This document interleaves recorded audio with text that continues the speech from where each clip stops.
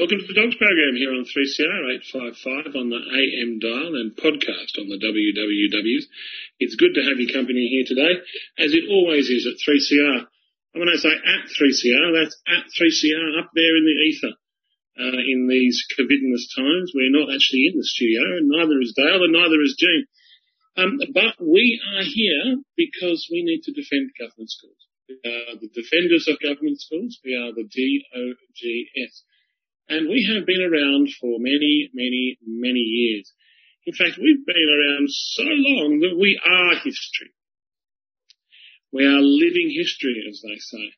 And we're living history that's been recognised just this week because the Dogs case, which was the High Court case, which the Defence of Government Schools organisation took to the High Court in the late 70s and into the early 80s, has just had a documentary special done on it on the ABC Radio National on their History Matters radio show and podcast. We'll be playing you what it was that the Australian Broadcasting Network thinks of both the case and us, and Jean was interviewed for that, and so you'll hear her voice in a different context in the show coming up as we replay you the History Matters podcast. But before we do that, of course, we cannot deny our regular listeners the treat that we offer every week, which is in fact Jean's world-famous press release. Jean's world-famous press release. What number is it this week, Jean? 841. Excellent. 841 in the ether. It leads into the ABC program, yes. Oh, very good. So it's related. Yes, Jean, please continue. Press release 841. The Dogs High Court case gets an airing on the ABC. In 1980, after a 15-year struggle, the Dogs organisation, led by Ray Nielsen, finally had their case on Section 116 of the Australian Constitution heard by the full High Court. In 1979, in an effort to break their spirit and their resources, the Catholic Church had led their barristers through a merry dance, a trial of facts. In this trial, held before Justice Lionel Murphy, the church witnesses tried to prove that their schools were not religious but educational institutions. They tried to prove that their schools were no more religious than state schools. And this broke the Dogs' finances, but you'll hear in the ABC program how we kept going because of a lady called Sylvia Child. Now, the Dogs lost the case since the majority of judges gave what was a Bill of Rights clause taken substantially from the American Constitution a very, very narrow interpretation. But the Justice Murphy dissent waits in the wings for another time. In 1981, however, the floodgates were open to funding of both religious schools and religions themselves by the federal government.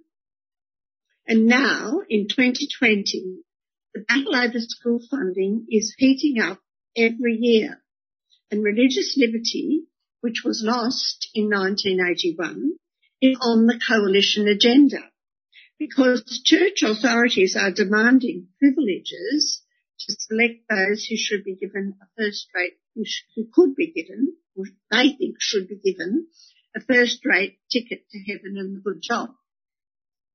Ray Nielsen, in 1981, had quite a bit to say, and he was finally given a bit of oxygen by the ABC, and you'll hear this in this program. You'll hear Ray Nielsen's voice back from the dead in the archives, from the archives. But at the time, Ray Nielsen wept for the loss of great ideals, religious liberty and free, secular and universal education for all children. But we, the Dogs, are still here and we're still fighting for these ideals. Now, Ray Nielsen said back in 1981 that a nation can lose its liberty in a day but not wake up that they've lost it for a century. But in Australia, 40 years later, in 2020, some people are waking up to what we lost in 1980-81. Now, finally, the ABC has taken up the issue in the Radio National History Listen program, and it's entitled "The Dogfight Over School Funding That Went All the Way to the High Court." And we recommend that you have a look at their website.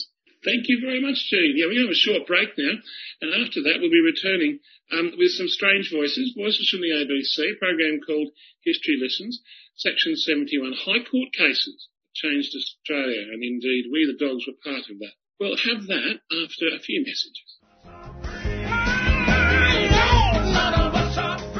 Join me Aya Cry with Ubuntu Voices, Wednesday at 8:30 p.m. on 3CR. Ubuntu is a Zulu word meaning I am here because you are. Ubuntu celebrates the positive contribution African Australians make to our communities in music, academia, the arts, and everything in between. Come with me on a journey. Ubuntu Voices every Wednesday at 8:30 p.m. None of us are free, one of us is chained, none of us are free.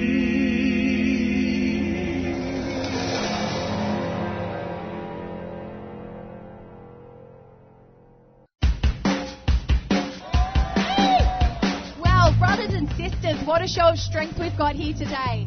Local issues. So I'm here at the School Kids Strike for Climate Action. Live coverage. Join the spirit of this gathering here today at IMARC.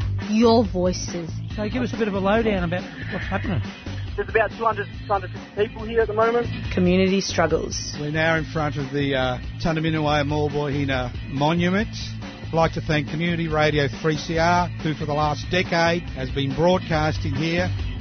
Feed Radical Radio. Your membership is vital. A few hundred people about to pass us right now. Lots of young people standing up for their future. Subscribe today. Go to 3cr.org.au/subscribe or call the station on 9419 8377.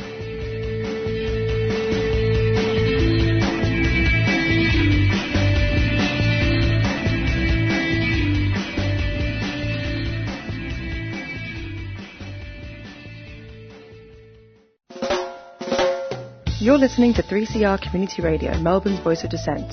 3CR Community Radio, 855 on the AM dial, streaming live at 3cr.org.au or on 3CR Digital in Melbourne.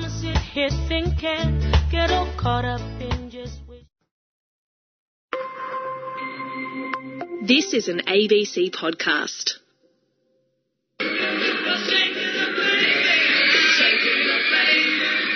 Hello and welcome to Section 71, High Court Cases that Changed Australian History. I'm Patrick Kayser. This story begins in 1960s Australia, when the conditions for a High Court battle over education were just starting to be laid.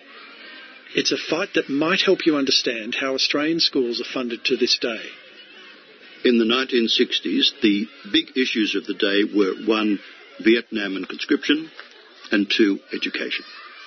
That's Dr. Michael Hogan, a retired professor of political science and a former Catholic priest. So what did Australian schools look like in the early 1960s? Helen Proctor, an associate professor at the University of Sydney, has researched the history of Australian education. You had 3 main kinds of schools in Australia. You had state schools run by the state governments. You had a few elite private schools that enrolled, 5% or fewer of the population. And then you had the mainly parochial Catholic schools that were run by local parishes. And you had a few other kinds of Catholic schools as well. And schools in Australia were struggling to keep up with the demand. The post-war baby boom, so schools had grown exponentially in the Second World War period. The impact of the new settlers on Australia's way of life can be seen everywhere. Migration was pouring people into the country. People were moving around the cities because of slum clearance and things like that. So new areas were suddenly exploding in size and there were no facilities there for them. Tongues of many nations, learning a common tongue for the children and their children's children. A lot of the children couldn't speak English. Jean Ely is a public education advocate. As a young music teacher based in Sydney's western suburbs in the early 1960s, she saw firsthand the impact of the education crisis on students. When I taught out at Parramatta, that was at Arthur Phillip High School in 1962.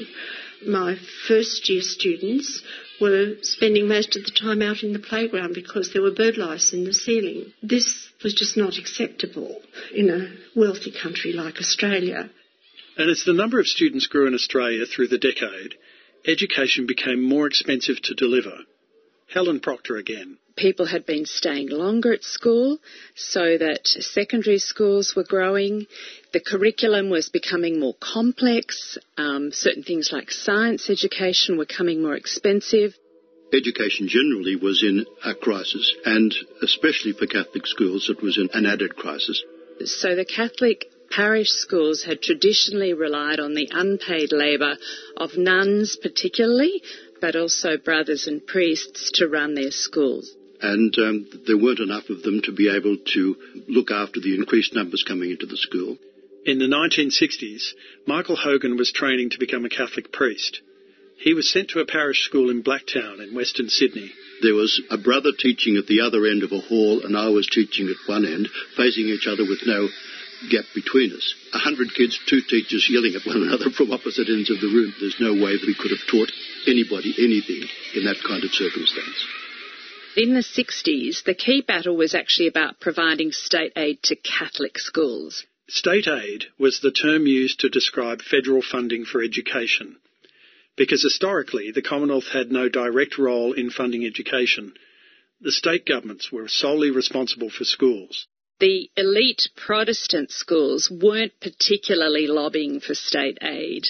In fact, some of the elite private schools in the 1960s didn't want public money because they thought that it would actually have too many strings attached, and they saw themselves as proudly independent, and I think they saw it as akin to welfare. This year there are more than 110,000 children in Catholic schools in the Archdiocese of Melbourne alone. There are another 50,000 who are not getting a Catholic schooling. The trouble is that the system... The view of the bishops, especially the Sydney bishops, was that they should leave all the politicking to the bishops and they would negotiate with governments and political parties. Very many lay people looked at that kind of assumption and said, that's crazy. We've been relying upon the bishops to do something for 100 years and nothing has happened. Unless we get organised, nothing will happen. At this time, many students in Catholic schools came from poor working-class families. And on July 13th, 1962, Catholic parents brought things to a head in the New South Wales town of Goulburn. It was all over a broken toilet, quite bizarrely. It was here at the Lady of Mercy College in Goulburn that the whole business of state aid really came to a head. This lavatory was condemned as being unsuitable and too small for the number of pupils attending this school. The health departments and the education department demanded that it be renovated. But the Catholic bishop here said that they couldn't afford to and asked the state to help.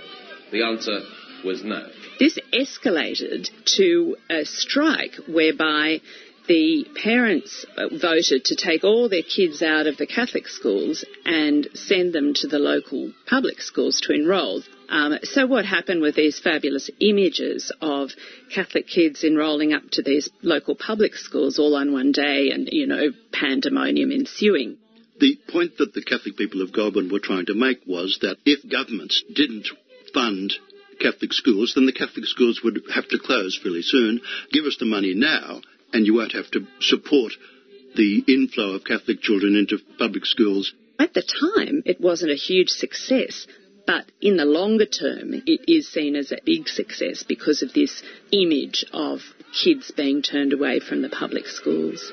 After a week, the token strike ended, and success was claimed by a spokesman. The question of state aid has been tossed into political arenas throughout Australia. By the time Catholic parents marched in Goulburn in 1962, Robert Menzies' Liberal coalition government was warming to the idea of state aid. Internally, members of the Country Party, now known as the Nationals, were supportive, as many of their own children attended private boarding schools. Menzies could see the potential for more votes. After all, the then Federal Labor opposition was opposed to state aid. It had put the right-wing Labor government in New South Wales in an almost impossible position, and this is what Menzies was exploiting. And Menzies basically was going to the country in 1963 saying, "Why are you Catholics supporting the Labor Party? Come to us." Where is the sun? In 1967, 3 years after the Menzies government began funding education, teachers' union members and parents decided to form a lobby group to oppose state aid to private schools. They called themselves the National Council for the Defence of Government Schools, or the DOGS for short. There are only two things we stand for. One is for government schools, public education, which is free, secular and universal, open to all children. And the corollary of that is that we are also wanting to fight for the separation of religion from the state. And for this reason, we oppose state aid to private schools, private religious schools. Retired teacher Jean Ely was one of the DOG's founding members and remains the group's treasurer over 50 years later. We were certainly in the dissenting tradition.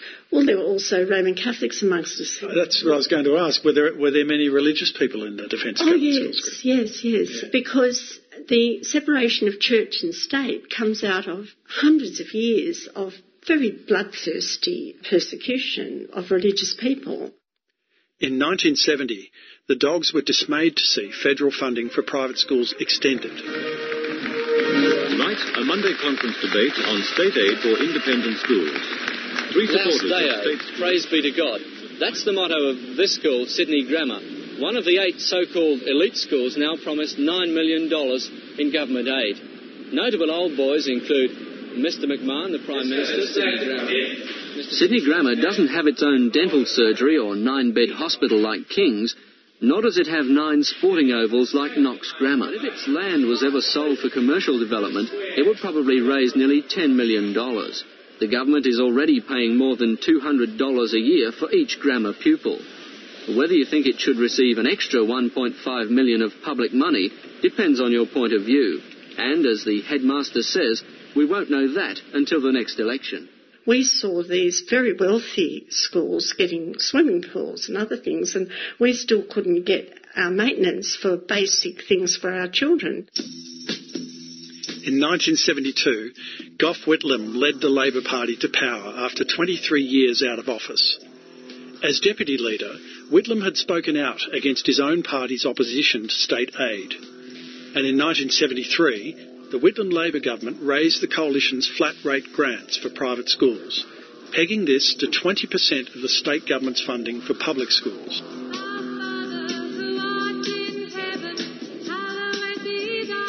The DOGS wanted to challenge state aid for private schools in the High Court on the grounds that it would breach the Constitution. In order to do this, you need to prove that you're personally affected by the legal issue at stake. But it wasn't clear if the DOGS, as an interest group, could do this, so they needed the approval of an Attorney General who could launch a public interest test case on state aid in the High Court. It was difficult to find an Attorney General willing to do this. For a federal Attorney General, that would mean challenging their own party's laws. And since states were receiving funding under the state aid scheme, their Attorneys General weren't interested either. And we didn't get to court until finally we got fiat from Wilcox in Victoria, in the Hamer government. Jean Ely is referring there to former Victorian Attorney General Vernon Wilcox from the Liberal Hamer government. In November 1973, Wilcox took the extraordinary step of approving the DOG's constitutional challenge to state aid. Because he believed that people had the right to take the government to court on a constitutional issue, even if he personally disagreed with our position. Jean Ely lived in West Melbourne, next door to the late Ray Nielsen, a fellow DOGS member and a key player behind the scenes in the High Court case. It was Nielsen who found a solicitor for the dogs. My name is John Nicholas Zagouris, and I'm aged 80. So how did you arrive at the view that state aid was something to be opposed? I remember going to Melbourne University, and the first lecture in the public lecture theatre in the law school, I noticed that all the private school lads sat at the front as if they had the right to occupy those seats. And that was that serious impression of entitlement. And I always felt that state aid would assist those who had what they thought an entitlement. The Catholic Church wasn't a party in the dogs case, but it helped the Commonwealth defend state aid in the High Court. The Church had a key role to play because 80% of the schools involved here were Catholic schools. That's Brian Croak. In 1978, he was hired, fresh out of university, as the Church's research officer on the dogs case.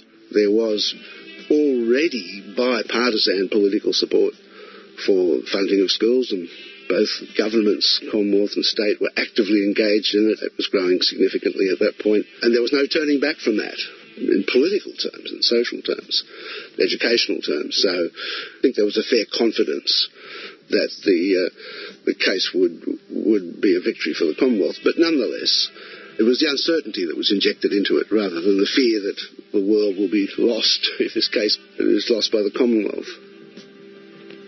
Some barristers declined to represent the dogs in the High Court because they didn't think they could win. But the group eventually found two barristers who would take on the case. My name is Jack Fagenbaum, and I was junior counsel to Neil McPhee for the plaintiff, commonly called the dogs, the defence of government schools. If there was one argument that you were determined to make above all others, what was it? Simply that the Commonwealth had no business financing religion. In March 1979, a preliminary trial was held before one High Court judge, the late Justice Lionel Murphy, in order to determine the facts of the matter. Weeks were spent in his court seeking to demonstrate that the religious schools, there were Jewish schools and Catholic schools and also non-Catholic Christian schools, that their purpose was purely a religious purpose. They were interested in the religious education, not in the secular education. Well, I think the Church thought that was a naive argument. Brian Croak, a former research officer for the Catholic Church. From a Church's point of view, they were pretty clear that any funding was funding for schools. The Commonwealth was funding the education of young Australians, irrespective of what school they happened to go to. The dogs barrister, Jack Fagenbaum, says that in that preliminary trial the odds were stacked against them. All of the relevant witnesses were not on our side, and in this case came from the institutions that were the recipient of the aid, and that it was in their interest for us to lose. So it was difficult to cross-examine them. Neil McPhee was examining a nun, and in the course of evidence, the nun said she prayed every day. And McPhee asked her, "For whom do you pray?" "I pray for you, Mr. McPhee." This is PM. Good evening from Hugh Evans. And as you heard, the Prime Minister, Mr. Fraser, has reaffirmed the government's determination to continue the funding of non-government schools. The debate has flared up again over the challenge in the High Court by the Defence of Government Schools organisation. The dogs showed Justice Murphy evidence that church schools were using public funding for religious purposes. Here's Dogs co-founder, the late Ray Nielsen, in a news report. They're building churches with taxpayers' money. They're using it for adult religious education. They're using it to build up their parish work activities. Anybody who wants to really look at the facts can see all that. In January 1980, Justice Lionel Murphy finished hearing the facts of the case and referred the question of whether state aid was legally valid to the full bench of the High Court. It was a small initial victory, but the dogs now needed to raise more money to pay their lawyers for the full hearing. At a crucial point, we really had no more money. We didn't know where we were going to go. And Sylvia Child, who was one of the twin sisters of Ray Nielsen, had recently married, and she and her husband had money set aside. I think it was well over $50,000, a lot in those days, for their dream home up at Whittlesea on the farm. And her husband made out a cheque for $50,000. So in March 1980, the Dogs High Court case finally began. The Defence of Government Schools legal team argued that there was a part of the Australian Constitution that prevented the federal government from funding religious schools. Section 116 of the Australian Constitution. The Commonwealth shall not make any law for establishing any religion. That was what our case was about. Did this prevent state aid being given to religious schools? And in the United States, that is an accepted argument that you can't funnel federal money to religious entities, including religious schools. Luke Beck is an associate professor at Monash University's Law School. He says Section 116 of the Australian Constitution is partly based on the Religious Freedom Clause in the United States Bill of Rights.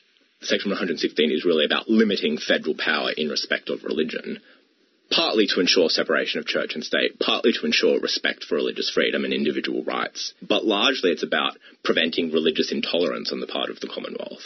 So the Commonwealth isn't able to favour one religion over others. And we knew it was going to be difficult in Australia to convince the High Court to accept the American doctrine that Section 116 constructed, as Thomas Jefferson called it, a wall of separation between church and state. So the Dogs tried to show the High Court historical records of debates in the drafting of the Australian Constitution, hoping that these would prove the link between Section 116 and the United States Constitution. Well, that was when we found out that we couldn't put the historical documents in. At that time, the High Court would not allow the constitutional debates into evidence. This was a huge blow to the Dogs' argument. If the High Court didn't have to consider the convention debates, it could come up with its own interpretation of what the drafters of the Constitution meant when they said that the Commonwealth cannot make a law to establish any religion. Sir Anthony Mason was one of the 7 judges who decided the Dogs' case in the High Court. I didn't think the argument was sufficiently strong to justify concluding that financial assistance to schools amounted to establishing a religion. In my view, establishing a religion means setting up a religion as a national institution, as the Anglican Church was in England, for example, and that providing financial assistance didn't amount to that. You'd have to actually establish a religion as the religion of the nation, and that includes making it a national institution, entrenching it as part of the political system, and imposing obligations on citizens to support the religion, and clearly that wasn't happening here. Anne Toomey, a constitutional law professor at the University of Sydney. On the 2nd of February 1981, the High Court handed down its decision in Canberra. This is PM. Good evening from Hugh Evans. And as you've heard, a legal challenge begun 8 years ago by the Defence of Government Schools organisation, known as DOGS, against government aid to private schools, was dismissed today by the High Court, which held by a decision of 6-1, with Mr Justice Murphy dissenting, that state aid was valid under the Constitution. Brian Croke was in the High Court that day. I had to communicate the judgment to Sydney. The only way to do that was by public phone. The main court was packed with lawyers, nuns and priests, parents, journalists and visitors. All waited patiently as the judges one by one gave their decision. When it got to 4 in favour, I bolted. So I was the first one out and down the stairs on the phone to say that the majority had ruled against the plaintiffs and in favour of the Commonwealth, and we don't have to worry about it anymore. Mr Ray Nielsen from the Council for the Defence of Government Schools was bitterly disappointed. The decision will be an incitement for the churchmen to plunder the taxpayers' purse. There's no doubt about that. And it'll be a black day for the public school system in Australia. 6 of the 7 High Court judges ruled that the funding for religious schools was valid because it was for educational purposes and not for establishing a religion. DOGS co-founder Jean Ely was with her newborn baby in country Victoria when she learned about the decision. She drove straight down to Ray Nielsen's house. So I had this baby, Jamie, and I put him in the car because I thought the baby would give comfort to the Nielsen family. And when I walked into the kitchen, Mrs. Nielsen, she was standing at the kitchen sink. And she said, in these situations, Jean, you just keep working. And that's how she was.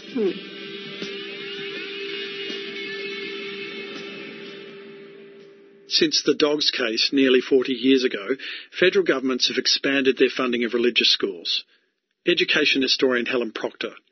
I think that the Dogs case has been interpreted to mean that the Commonwealth has a responsibility to fund non-government schools.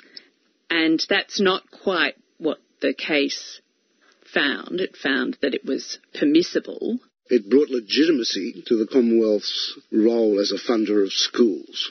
Brian Croke went on to become the Executive Director of the Catholic Education Commission of New South Wales, a position he held for 25 years. Right through the 80s, particularly with the election of the Hawke government, that was the largest single growth period from 84 to 92. While the methods have changed, the quantum has kept on growing, and the Commonwealth has kept on becoming more and more the single most significant funder of Catholic schools, and probably all religious schools in that sense. Since the 1980s, the private school sector has exploded, in particular independent schools. And Catholic schools are a long way from where they were when the fight over state aid first began in the 1960s. A lot of Catholic schools are funded almost entirely by federal government funding. I mean, some people argue that they shouldn't really be called private schools at all because they're very strongly state subsidised. The debate on school funding has shifted significantly over the last 40 years. Now, the focus is really on how it should be fairly distributed across the sector. Most people agree that public schools are the losers in this debate, that public schools do seem to be treated as just simply another competitor in the school market, and I think it's often forgotten that public schools, they have this responsibility to enrol everyone, but they do disproportionately enrol the poorest, they disproportionately enrol kids with disabilities, kids with complex needs. That is often not recognised. Check the My School website and you'll see that, well, not only are the majority of schools still government schools, the average government school is funded at a much higher rate than non-government schools. What will be true to say is that from a Commonwealth point of view, and the Commonwealth is only one player in this, in the 1970s, the balance of the Commonwealth outlays between government and non-government schools was much more even than it is today, definitely. Brian Croke. Historian and former Catholic priest Michael Hogan says that the disparity between private and public school funding has its origins in the 1970s with the Fraser Liberal government.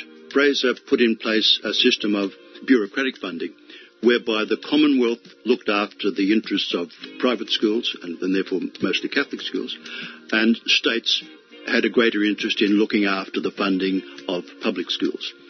And this still remains the case and is still a problem, and as long as it goes on, public schools are going to be relatively disadvantaged when compared with especially a lot of the richer private schools. And this kind of strange split responsibility has taken on some sort of axiomatic status in the contemporary political world, alongside the widespread belief by both major parties of government that it's political suicide to tamper with private school funding. Since the Dogs case in 1981, there's been no similar High Court challenge to the federal funding of private religious schools. Luke Beck. It has encouraged, I think, the federal government to think that they can give money to religion, they can give favours to religious groups if they want, without any constitutional limitations on that. The only limitations are political. But there could be a twist in this tale. Today, the High Court's decision in the Dogs case is considered controversial because it's based on an approach to interpreting the Constitution that's now outdated. The High Court said that limitations on federal legislative power must be interpreted as narrowly as possible. But nowadays, the High Court says all provisions of the Constitution should be interpreted as broadly as possible. And at the time of the Defence of Government Schools case, the High Court said you must never ever look at the Hansard or the transcript of the convention debates where the Constitution was written. But nowadays the High Court says, well, yes, of course you can look at what the people who wrote the Constitution said. So The Defence of Government Schools tried, but ultimately failed to get the High Court to read the convention debates. Why was that so important for the result? Because that changed the interpretation of what does establishing any religion mean. If you look at the convention debates, we know that they were borrowing from the United States, so American conceptions are relevant. And largely, I think, if you read between the lines, they don't want to go down the American path of culture wars in the courts. The First Amendment and other provisions of the US Bill of Rights are the source of a lot of culture war debates about the role of religion, the role of guns, and the High Court simply saying, we don't want to go down that American path. Personally, I think that if the case came back to today's High Court, there's a real chance it could strike down federal funding of religious schools. And there are still big question marks over certain aspects of that funding. Luke Beck again. Giving federal money for educational purposes in a way that plays favourites between religions is probably a serious question as to whether that could possibly be valid. And giving federal money for religious purposes, such as building a chapel or a mosque, for example, that would also have to be seriously under doubt. If any of these questions come before the High Court in the future, its judges will have to revisit the decision in the Dogs case to work out how to answer them. That's why the Dogs solicitor John Zagouras thinks that despite the loss in 1981, the fight was one worth having. It's a foundation for future arguments. A decision's been made and we can always go back to it.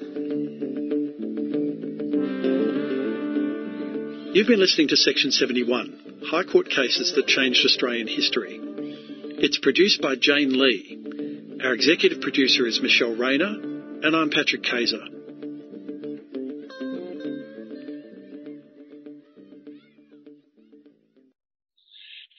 Well, yes, that was ABC Radio National, and you recognise some voices there, I'm sure, Jane, talking in quite emotional terms about Sylvie and Bob Child and how individuals gave sacrificially such that the court case could go ahead in the first place.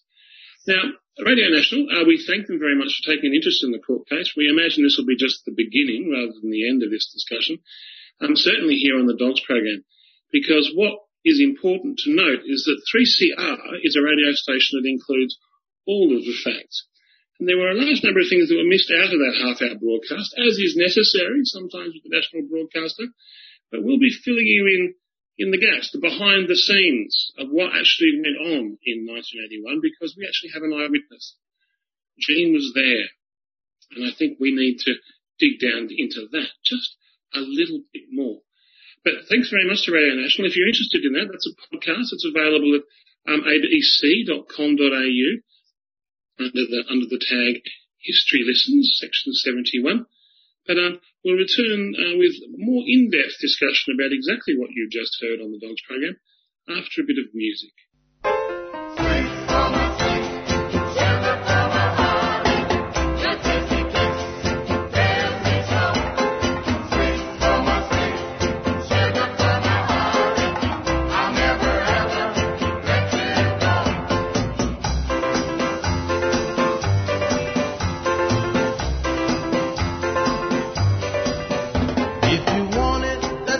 Shine so brightly to match the sky.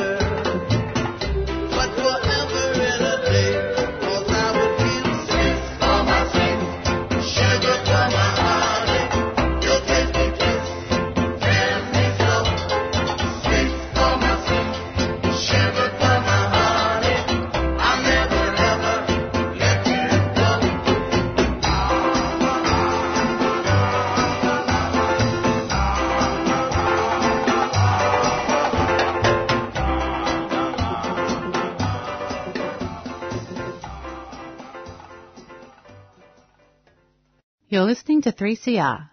We really are in unprecedented times, and 3CR, as your local community broadcaster, is trying to do our part to minimise the spread of the coronavirus throughout the community. At the front of our minds is protecting the most marginalised and vulnerable, but we are still here. And we'll continue broadcasting 24 hours a day with radical alternative content throughout this period, but things will sound a bit different. Some programmers will present their shows on the phone, and we'll be finding creative ways to bring you our regular programming. So stay tuned, stay safe, and be kind to each other. For 3 years, teachers have had their qualifications, their pay, their pensions, and their working conditions attacked relentlessly by this government. I'm the proud product of a government-funded primary school education and of a government-funded secondary school education.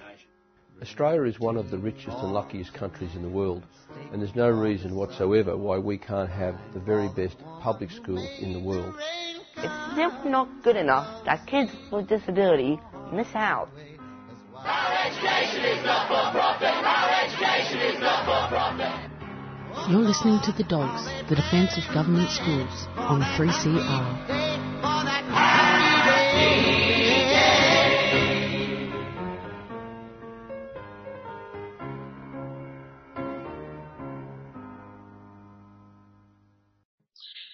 Welcome back to the Dogs program here on 3CR 855 and AM Dial podcast on the WWWs.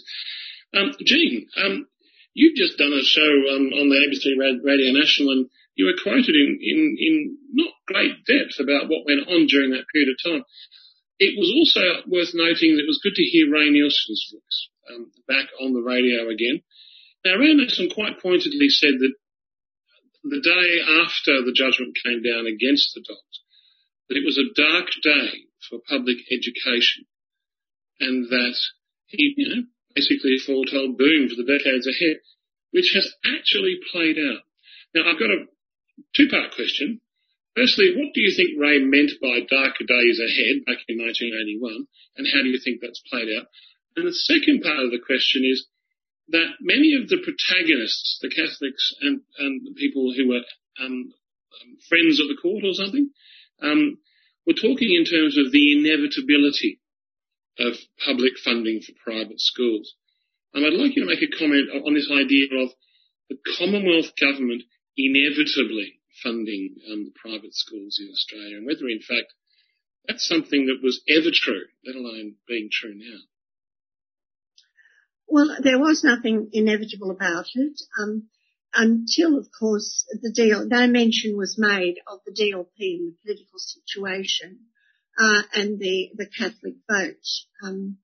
No mention also has ever been made that the bishops were not prepared to have state aid unless they had the power to do with it as they wished. And that is what they have been doing since 1964. There's been all this talk about needs policies, but they've never been put into effect because the Catholic bureaucracy, the hierarchy and the bureaucracy that they've set up, very centralised bureaucracy, has never really cared about the disadvantaged children. Their disadvantaged children are mainly in public schools anyway. They have mainly been concerned about the elite schools, making sure that the elite schools were well resourced and they had networks into the power structures of this country. And this is now coming out, of course, with Turnbull's memoirs. He was horrified when, in fact, one of the bishops was reasonably upfront with him about what's going on. But this was all predictable. Can you please elaborate on that, Jean? What do you mean in this context? Because we have the court case in 1981 where you're saying the bishops wanted money but no oversight, which they received, and then a conversation between a bishop and Malcolm Turnbull 3 years ago down there in Canberra. What was it that the bishop actually said to Malcolm Turnbull that creates this? He tried to. We dealt with this last week, of course. I think it's worth revisiting, Jane. I really do. I really think it's worth revisiting. Okay.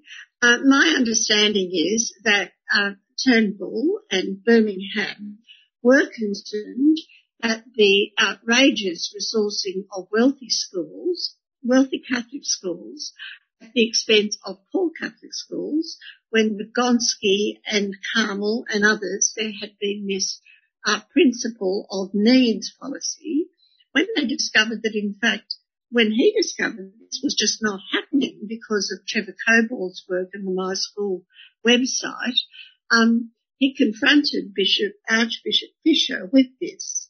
And Archbishop Fisher up in Sydney more or less indicated to him, look, we're both people that deal with power. If I was to send the money to the disadvantaged children out in the outblocks, then the children in your electorate, in your middle class electorate, would have to pay higher fees. And you don't really want that, do you? And Turnbull was quite horrified at the level of hypocrisy that this indicated. But the dogs have known about this hypocrisy since the word go. And we've been trying to say the Catholic Church has been rorting the system since 1973. And we put full-page advertisements in the paper to try to indicate this. And every time you tried to indicate what was really going on, you were called sectarian. But the chickens are all starting to come home to roost because the numbers are out there and the levels of inequality in Australia are growing substantially all the time. And this pandemic situation that we have got has actually lifted the lid off a very smelly garbage tin. And people are starting to wonder, look, what is really going on here and what happened? And I think that some people are starting to rethink the Dogs High Court case. We always knew that we were right.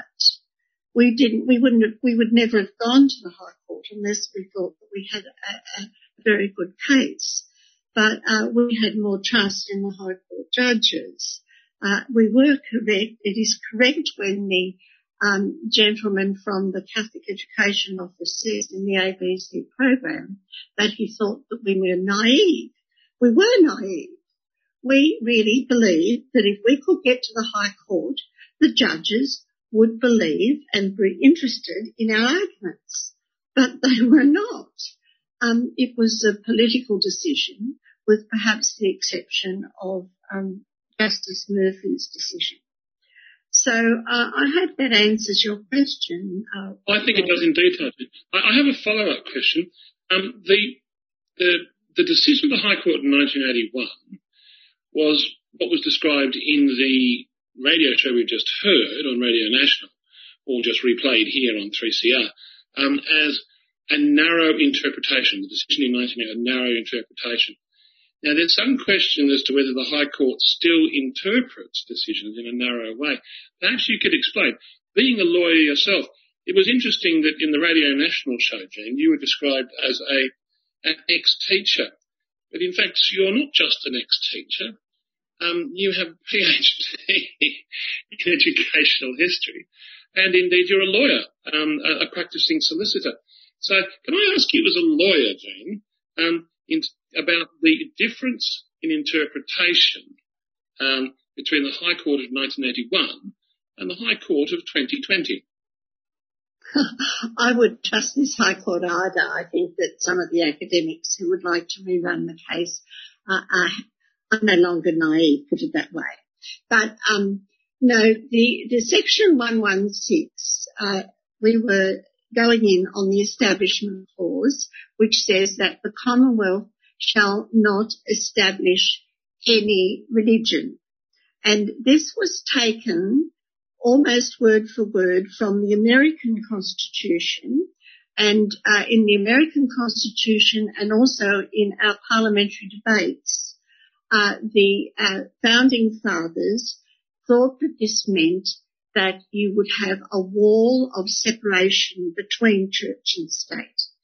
Now, I'll repeat it again. The Commonwealth shall not make any law establishing any religion. And the High Court interpreted that to mean the Commonwealth shall not make a law or any law for establishing a particular religion. And they said that all it was talking about was what had happened in England when they had and had still an established church. But this is not what the founding fathers intended at all. They were referring not just to a particular religion, but any religion.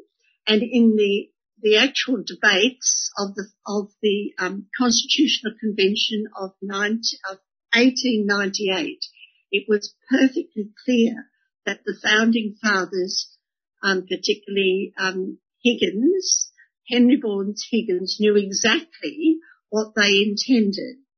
And the question was asked, does this mean that the Commonwealth cannot give money, state aid, to private schools, to religious schools? And they said yes. But none of this evidence was allowed into the High Court. Let's just continue with that, because I think that's very important. So in the formation of the Australian Constitution, the question was asked, if this Constitution is drafted and interpreted in the way that it is intended in 1898, it would therefore naturally follow that no religion, or any religion, would not receive any Commonwealth funds for any purposes, including education. Correct. Who found that out? The best way to establish a religion is to fund it. Pardon? Who went back and did that research on whose providence?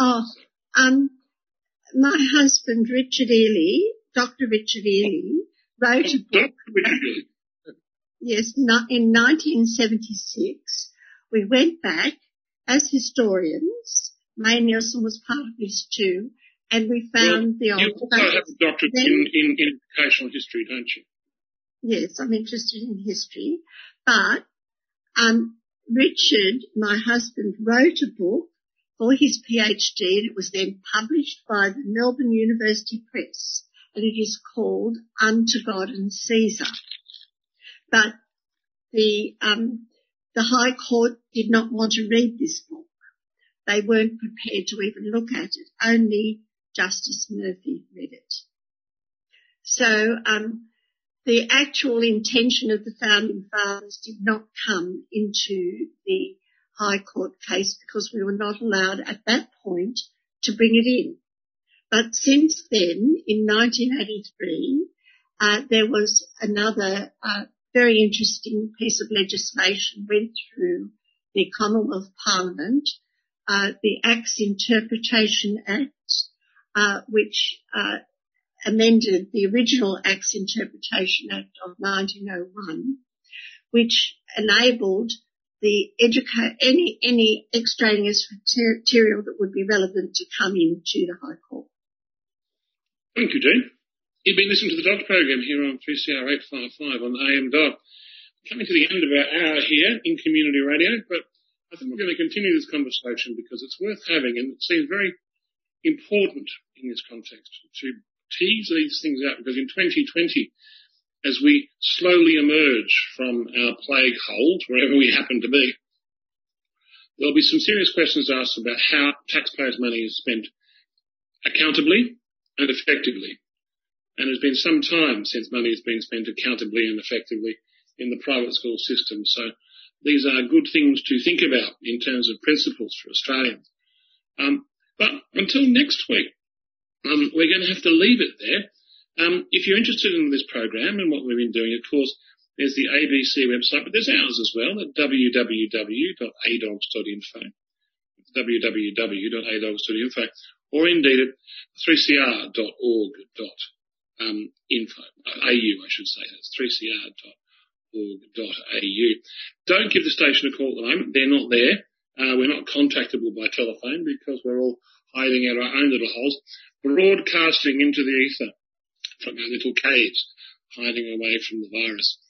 But from Jean and myself and Dale, until next week, when we look forward to your company again, it's bye for now.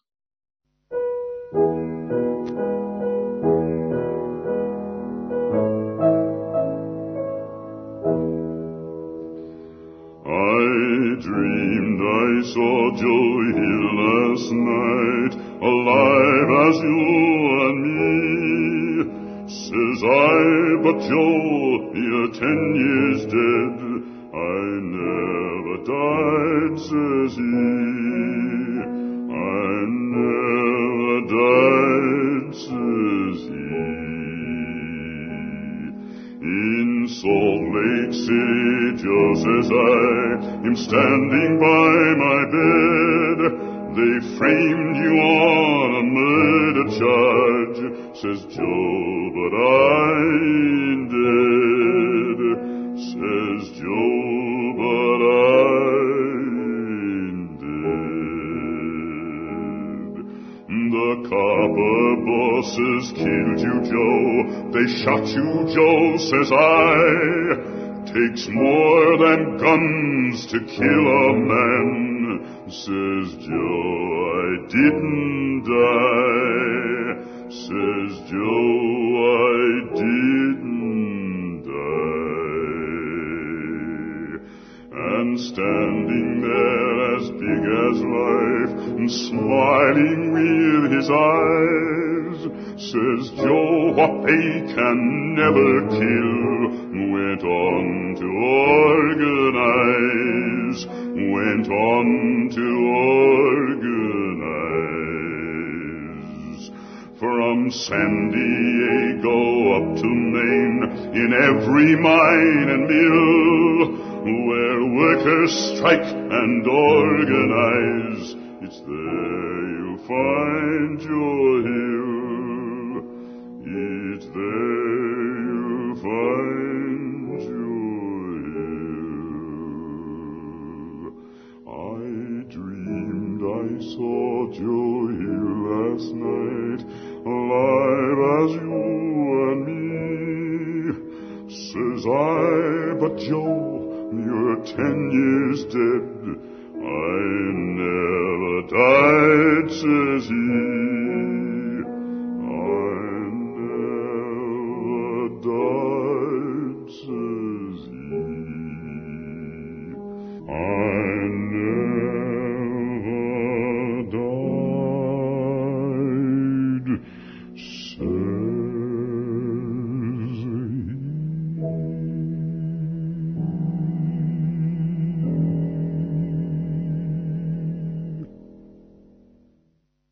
Hi, we're the Marindas, and you're listening to 3CR Community Radio 855 AM. To help stop the spread of viruses like flu and coronavirus, good hygiene is essential. That starts with washing your hands with soap and water for at least 20 seconds whenever you cough, sneeze, or blow your nose. Prepare food or eat. Care for someone sick, touch your face, or use the toilet. Together, we can help stop the spread and stay healthy. Visit health.gov.au to learn more. Authorised by the Australian Government, Canberra. A 3CR supporter. You've been listening to a 3CR podcast produced in the studios of independent community radio station 3CR in Melbourne, Australia. For more information, go to allthews.3cr.org.au.